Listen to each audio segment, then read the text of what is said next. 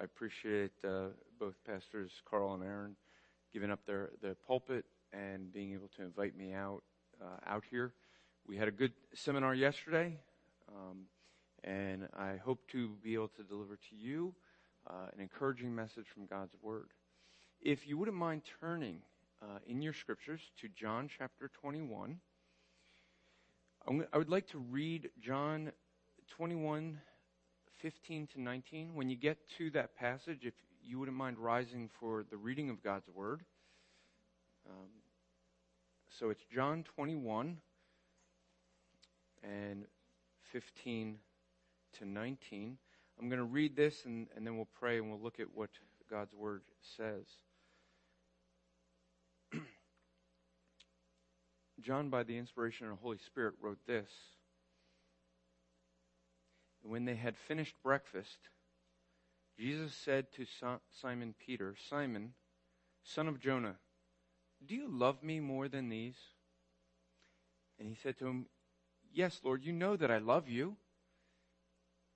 And he said to him, "Feed my lambs." He said to him a second time, "Simon, son of John, do you love me?" And he said to him, "Yes, Lord, you know that I love you." He said to him, "Tend my sheep." He said to him a third time, "Simon, son of John, do you love me?" And Peter was grieved that he said the third time, "Do you love me?" And he said to him, "Lord, you know everything. You know that I love you." And Jesus said to him, "Feed my sheep. Truly, truly, I say to you, you were young and you used to dress yourself and walk wherever you wanted. But when you are old, you stretch out your hands, and another will dress you and carry you where you do not want to go." This he said to show what kind of death he was to glorify God. And after saying this, he said to him, "Follow me." Let's pray. Heavenly Father, as we look to several passages this morning, and we look to the fact that you know everything, we want to look specifically as you walked this earth, that you knew the minds of men. You know our minds. You know everything we think and our motivations. You know when we feel lonely, when we're hurt, even when others do not. We always know that you know us. We thank you that you are always with us. You never leave us or depart us. Lord, as we look to your word, may the Holy Spirit illuminate our minds to an understanding that we would know you better because we spent this time in your word. In Christ's name, amen. You may be seated. What I'd like to present is a specific aspect of Jesus Christ through the Gospels.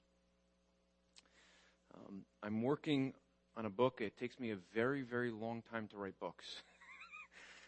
Been working on this for a couple years, but I've been working on going through all the Gospels and look at the different aspects that we see that Jesus Christ either said he was God, or does the works that only God could do, or has things about him that witness to the fact that he is God.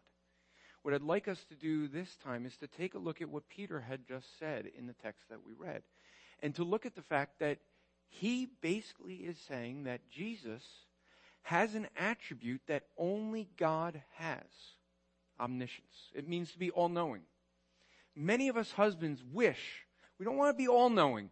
We just want to understand one person, right? And some of the wives wish that too. Although I don't know if they're wishing that their husbands understood them or they understood their husbands. But let's not get too crazy. Your husbands can't be understood. So the reality is that when we see Jesus doing things like reading people's minds or knowing the hearts of people, knowing what people are thinking, he's actually putting his deity on display. It's one of those things that we often just read over.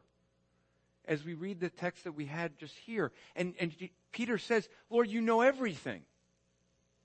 Do we read that and say, wait a minute, how could he know everything? Now I will preface, because whenever you talk about the omniscience of Christ, there is one caveat that always comes up.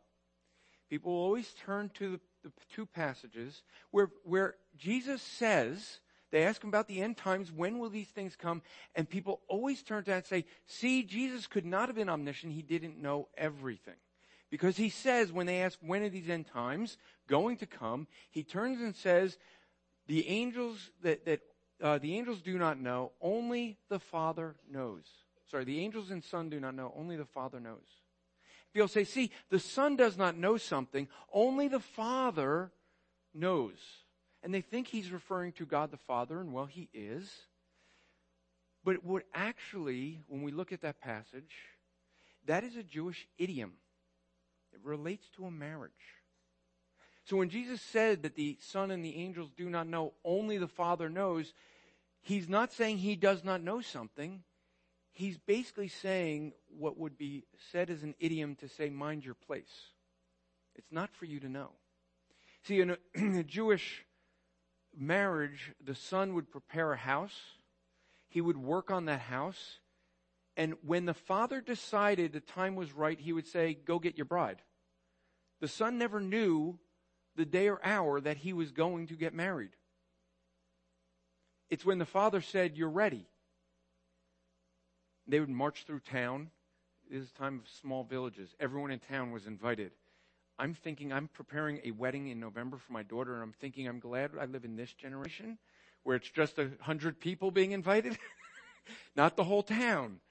But that's what would happen. The whole town would come. So we have to preface to say, because I want you to realize that people will turn to that passage and they'll say, well, Jesus in his humanity, he didn't know things, but in his deity, he did know things. Sometimes when we read the Bible, we have to dig into the scriptures, dig into the times that these things are written to understand what people are saying. And what Jesus was saying in those two passages is using an idiom of marriage. Okay? I don't want to get into that enough to get into the context there, but you can look at those passages and see he's talking about the expectation that we should have. And that's what a son would have, that there should be this expectation you never know when the time would be. So those passages cannot be used to argue that Jesus did not know things. It is unfortunately our own ignorance, being so many years removed and being removed from Judaism, to understand that. Okay? And so I want to give that caveat right off the bat, because some of you might be thinking of that passage as we go through these different texts. All right? The first time I heard that passage preached, I was very confused with the pastor. He spent 20 minutes trying to explain how Jesus could be God and still not know things. And I was really confused. And after the words, I walked up to my pastor and I said, why didn't you just explain it's a Jewish idiom? He's like, it is? I'm like, yeah, I grew up hearing it. So sometimes backgrounds, being Jewish, can help. But when we look at this passage, and this passage is really, there's a lot here lost in the English. I want to read this again, because a lot of people take this passage in John and they think that Peter is upset because the third time he was asking him, do you love me? And there were 3 times that Peter denied him. And that those 2 points are true. But there's something we lose in the English that we get in the Greek. And we see why Peter appealed to Jesus' omniscience. I'm going to replace, and you read along, and I'm going to replace the word agape in Greek with the word love. It is the strongest way of defining love, a self-sacrificing love. There's another word that's used in this passage, phileo, a brotherly love. I think we're going to see that this ends up being a little different. We end up seeing Jesus in 15. He says, Simon, son of John, do you love me more than these? Now, if you remember, before the crucifixion, what were they arguing over? Who was the greatest? Do you love me more than these? Right? And what does Peter says to him? Yes, Lord, you know that I like you. He says, feed my lambs. The second time he says, Simon, son of John, do you love me? Peter responded and said, yes, Lord, you know I like you. The third time, Jesus said, Simon, son of John, do you like me? See, now do you see why it says, Peter was grieved that a third time he said, do you like me? Jesus was questioning that level. Jesus saying, do you really love me? I kind of like you here. No, do you really love me? I kind of like you here. Do you even like me there? What does he appeal to? Jesus, you know all things. There's times in Peter's life he forgot that. I mean, he walked with Christ for 3 years, and there's clearly times he forgot that Jesus knows everything. Because just a few days ago, they were arguing over who would be the greatest. We may see that. And Jesus knew what they were thinking. But the omniscience of Christ is something that shows that he's God, because this is an attribute only God can have. And so if you were to look at Mark chapter 2, we're going to flip around a little bit in the scriptures. But in Mark chapter 2, I want to read verses 1 and following to see. This is a time where you see, I'll give you some context. I want to jump right into some. But you end up seeing that here Jesus comes to Capernaum. In verse 1, he returns to Capernaum in those days. And it was reported that he was home. And so there's a crowd at the house. And these guys do what every good neighbor would do, because in verse 2 it says there was no room inside the house. So these guys do what every good neighbor would do. They go up to the roof and they rip a hole in the roof. I mean, that's what you really want your neighbors to do when your house is packed. And what do? They lower him down through the roof. By the way, to lower a paraplegic, you don't lower them straight, right? You're ripping a pretty big hole in someone's roof. It would be a thatched roof. And they lower him down, and Jesus says something that is really would be blasphemy if he wasn't God. And they realize that. Look in verse 5. It says, and when Jesus saw their faith, he said to the paralytic, Son, your sins are forgiven.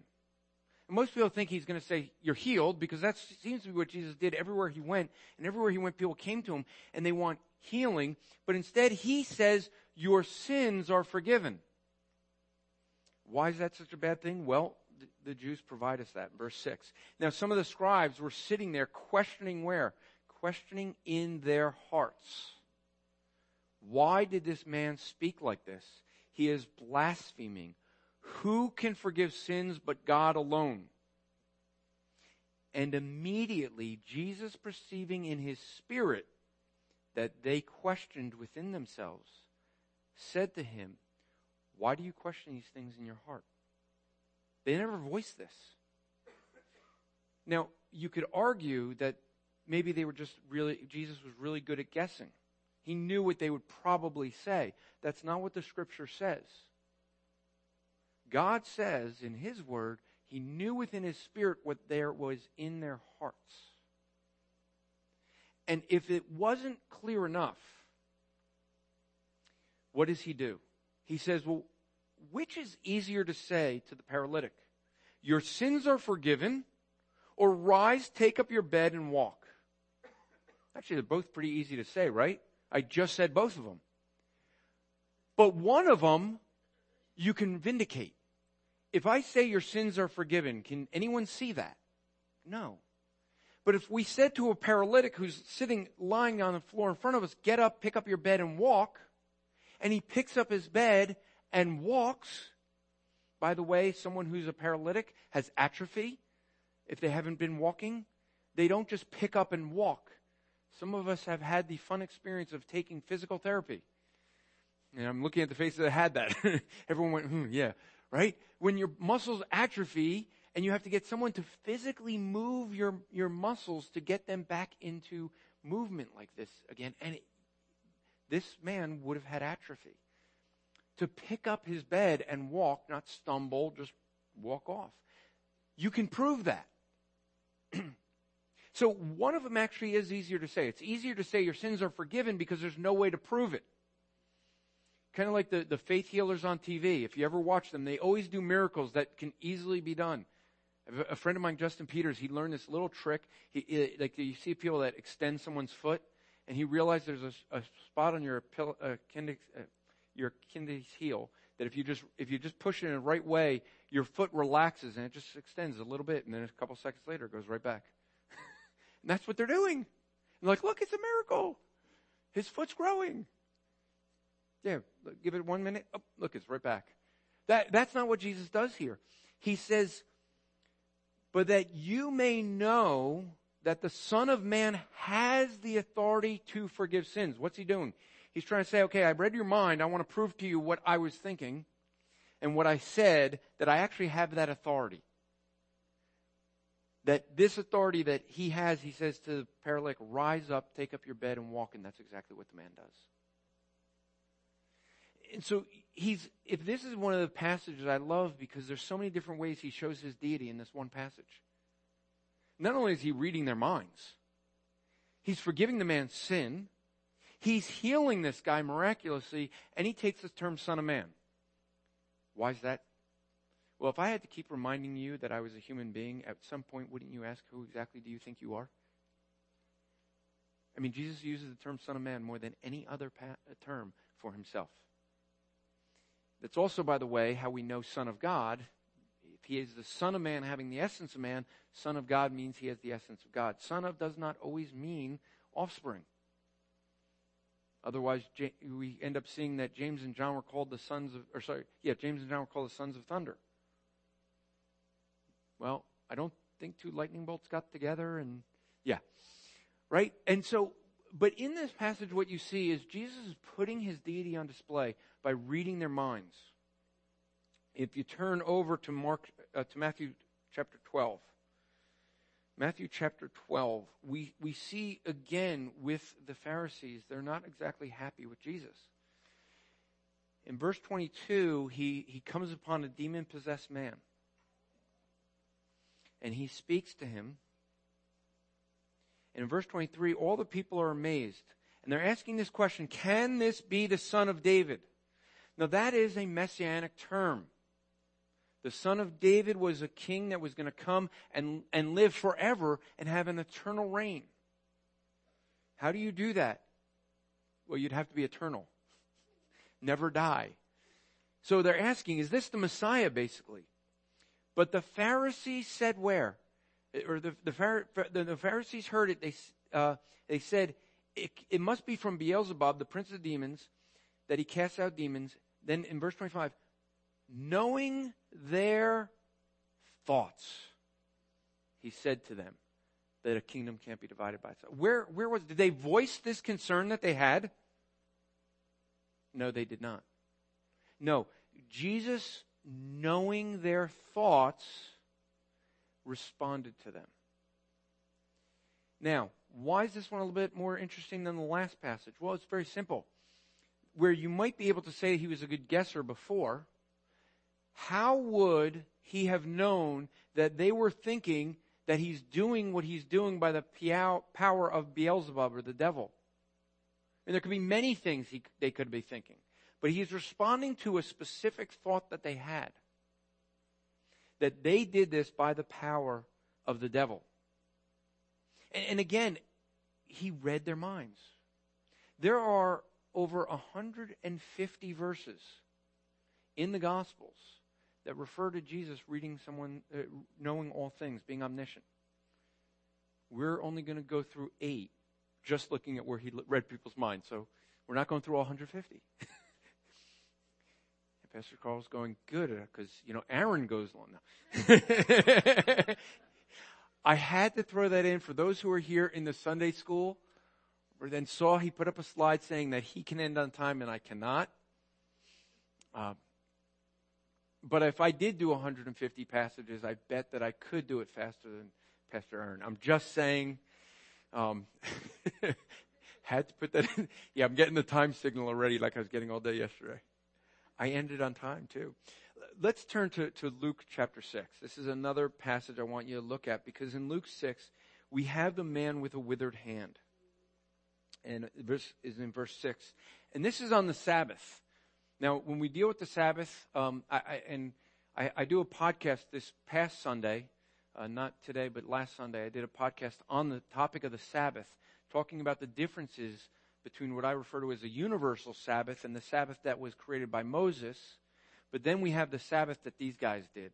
In Second Temple Judaism, they added a whole bunch of works to the Sabbath, things you could and couldn't do. And, I mean, like good politicians, they know how to add lots of laws. And that's basically what they did. And so what you see here is they had this law of things you could and couldn't do on a Sabbath. And this is Luke 6:6. On another Sabbath, he entered a synagogue and was teaching, and a man whose right hand was withered, and the scribes and the Pharisees watched him to see whether he would heal on the Sabbath, so that they might accuse him. So here you have a man with a withered hand. He comes in, and they're watching him, waiting to see if they can accuse him of something, because you're not supposed to do that on the Sabbath. And what happens in verse 8? But he knew their thoughts. He knew their thoughts and said to the man with the withered hand, "Come and stand here."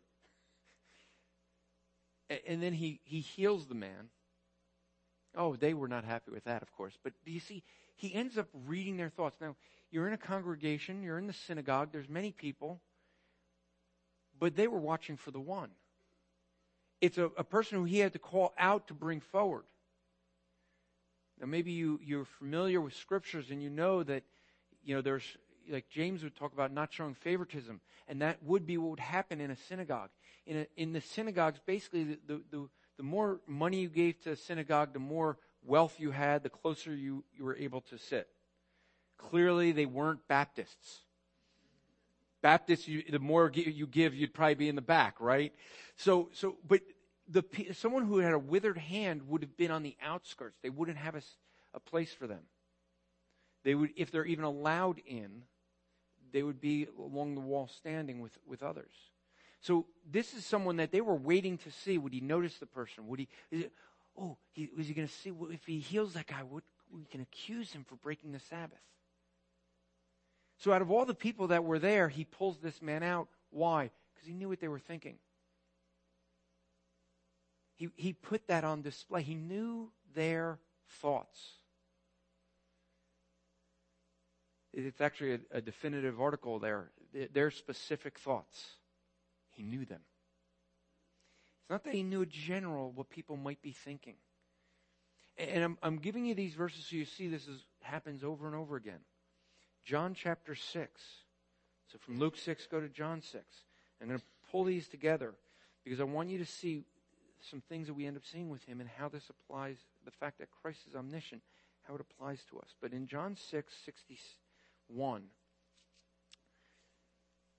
you end up seeing that when the disciples, I'm starting verse 60, but when his disciples heard it, they said, this is a hard saying, and the thing that they had heard, he's talking that he is the bread of life, and he's the only way. They have to partake of him. This is different than what they hear from the rabbis. And when they hear this hard saying, but in verse 61, but Jesus, knowing in himself that his disciples were grumbling, he said to them, does this offend you? Now he knew within himself that they were grumbling. Now, let's be clear. It says disciples, and some of you are thinking 12 people. No, because if you look at verse 66, when he ends up hardening this statement even more, in verse 66, after this, many of his disciples turned back and no longer walked with him. These are many people who were following with him. It's not just the 12. It was many who followed with him, but not all were believers. And when he was saying these hard things, he knew they grumbled over this, and he says, do you take offense? Then what if you were to see the Son of Man ascending to where he was before? If you were here yesterday, we talked about the fact that some religions believe there was a pre-existence. We wouldn't hold to that. But Jesus having a pre-existence makes him different. He says, it is the Spirit who gives life. The flesh is of no help. The words I have spoken to you are of the Spirit and life, but there are some of you who do not believe. He even knew who among them did not believe the words he was saying. So not only did he know they were grumbling, he knew which of them truly believed. All of those disciples professed to believe. You know, you go to churches and everyone in church professes to believe. But there will be some that will go to heaven and see people in church and go, how come so-and-so's not here? Or maybe you'll be surprised that so-and-so is there. I like what John MacArthur says. He says he's just hoping that he can recognize some of the people when they get there, that they haven't changed so much when they're glorified, that he can still recognize them. But the reality is, what you end up seeing is that he knew which of these people in the crowd were about to walk away and never follow again. How do you know such things? Because he's omniscient, because he's all-knowing. Not to look at them, let me give you some other verses that you can look up on your own. Luke chapter 9, verses 46 to 48. Another case where Jesus, knowing the reasoning of their hearts, in verse 47. Also in John 6, which is where we are, starting in verse 1, you end up seeing, again, he's going to, it's really in verses 15 and 16, he's going to end up again showing that he has a knowledge of all things. I'd like you, though, to turn to John 7, not too far from where we are. And looking at John 7, it's specifically 19 and 20. So this is a festival of the booths. I don't know how many of you ever enjoyed that festival. It's where you get to live outside of your house for a whole week. It's a lot of fun, or not. It doesn't work well in the days of electronics, especially, where you're not allowed to take any of that with you. But you have this festival, and his brothers say to him, go, this is verse 3. So his brothers say to him, go down to Judea, that your disciples may see what you're doing, for no one works in secret.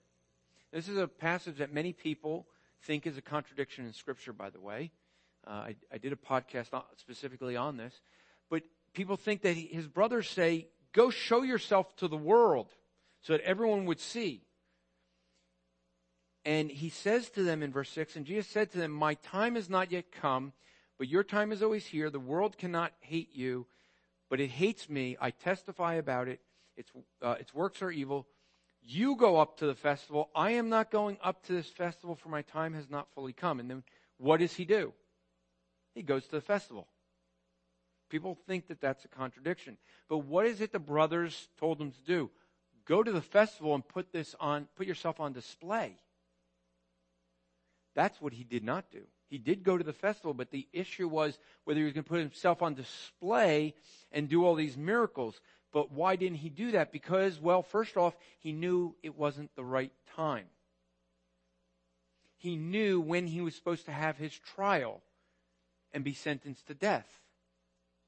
None of us know the day we're going to die. Even people who I had an interview with someone who he is was a Navy chaplain. He had to deal with suicide over and over. He told me that the majority of suicide attempts fail. People who think they know the day they were going to die, yet even they didn't know that. Miraculous interventions in some of them, where people would just come in and prevent it. And the reality is none of us knows when we are going to die. None of us knows it, but Jesus did. Jesus says, this is not my time. He would say that over and over in the Gospels. He'd say it at Canaan when they were offering the wine. Not my time yet. He knew when his time was. He knew when everything was supposed to happen, how it was supposed to happen.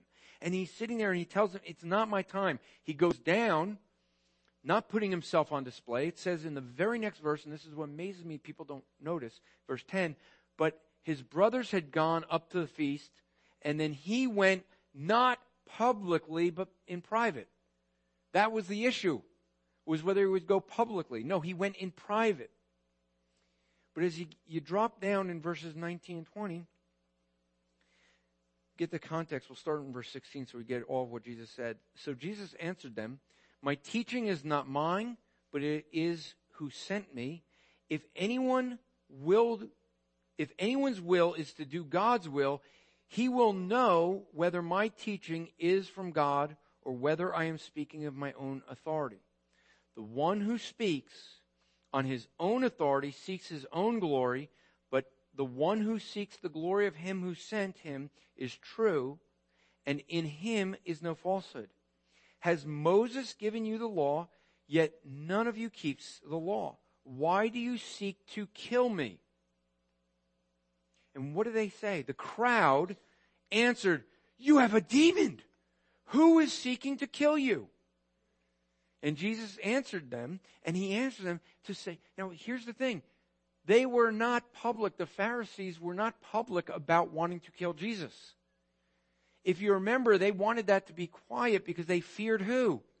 The people, the crowd.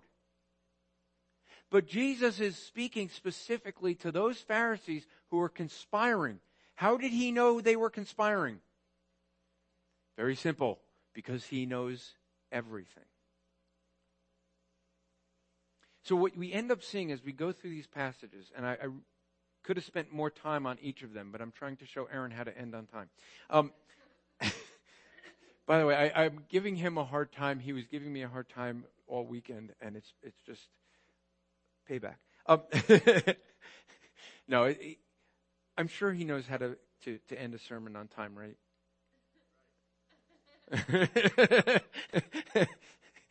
Wait, don't you live with him?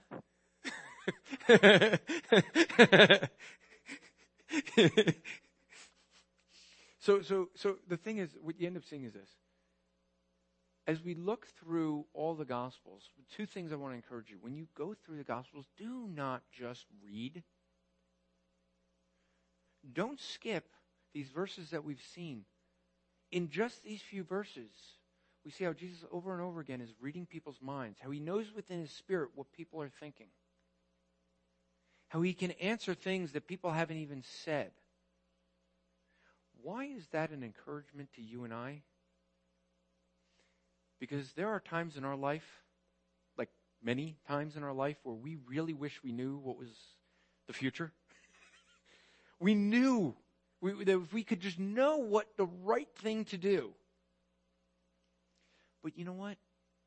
Jesus Christ put his deity on display not just so he could show everyone that he is God.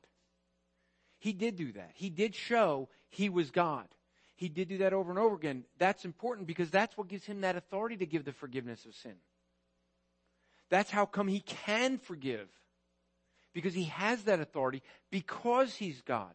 That's why he could be a sacrifice for us. So that when we struggle and we suffer and we're struggling with him, we can turn to him and say, Lord, you know everything.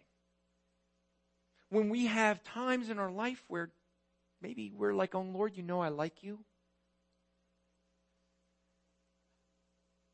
And maybe Peter wasn't convinced himself.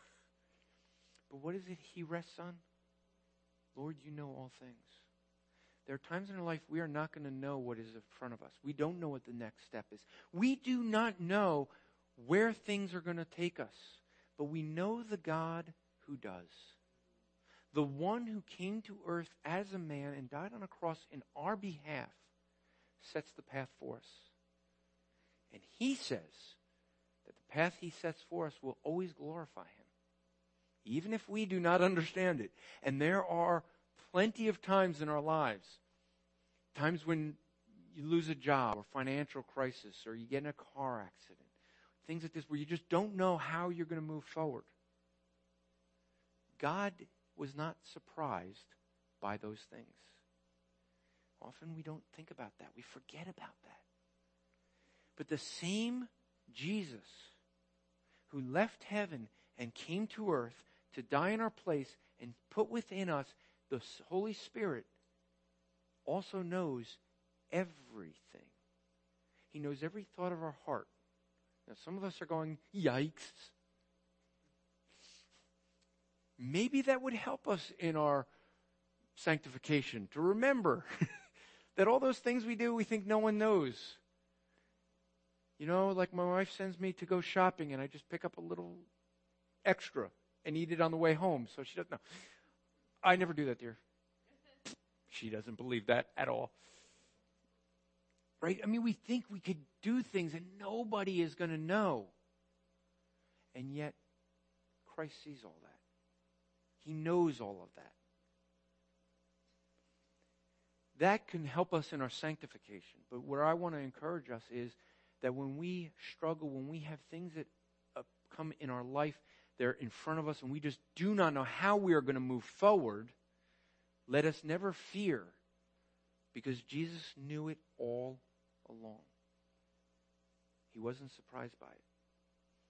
There is no sin you can do that Jesus would go, oops, when I was on the cross, I didn't know you'd do that one. Right? He died and he knew every sin. We're not going to surprise him in that way. So when people think I've done something I can't be forgiven for as a believer, and I'm going to lose that salvation, well, Jesus knew you'd do that.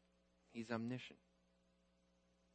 When there's things in our life that we struggle with and we just don't know how to move forward, rest in the fact that the same Christ who died on a cross for our sins is the same God who sets our path for us and knows all things.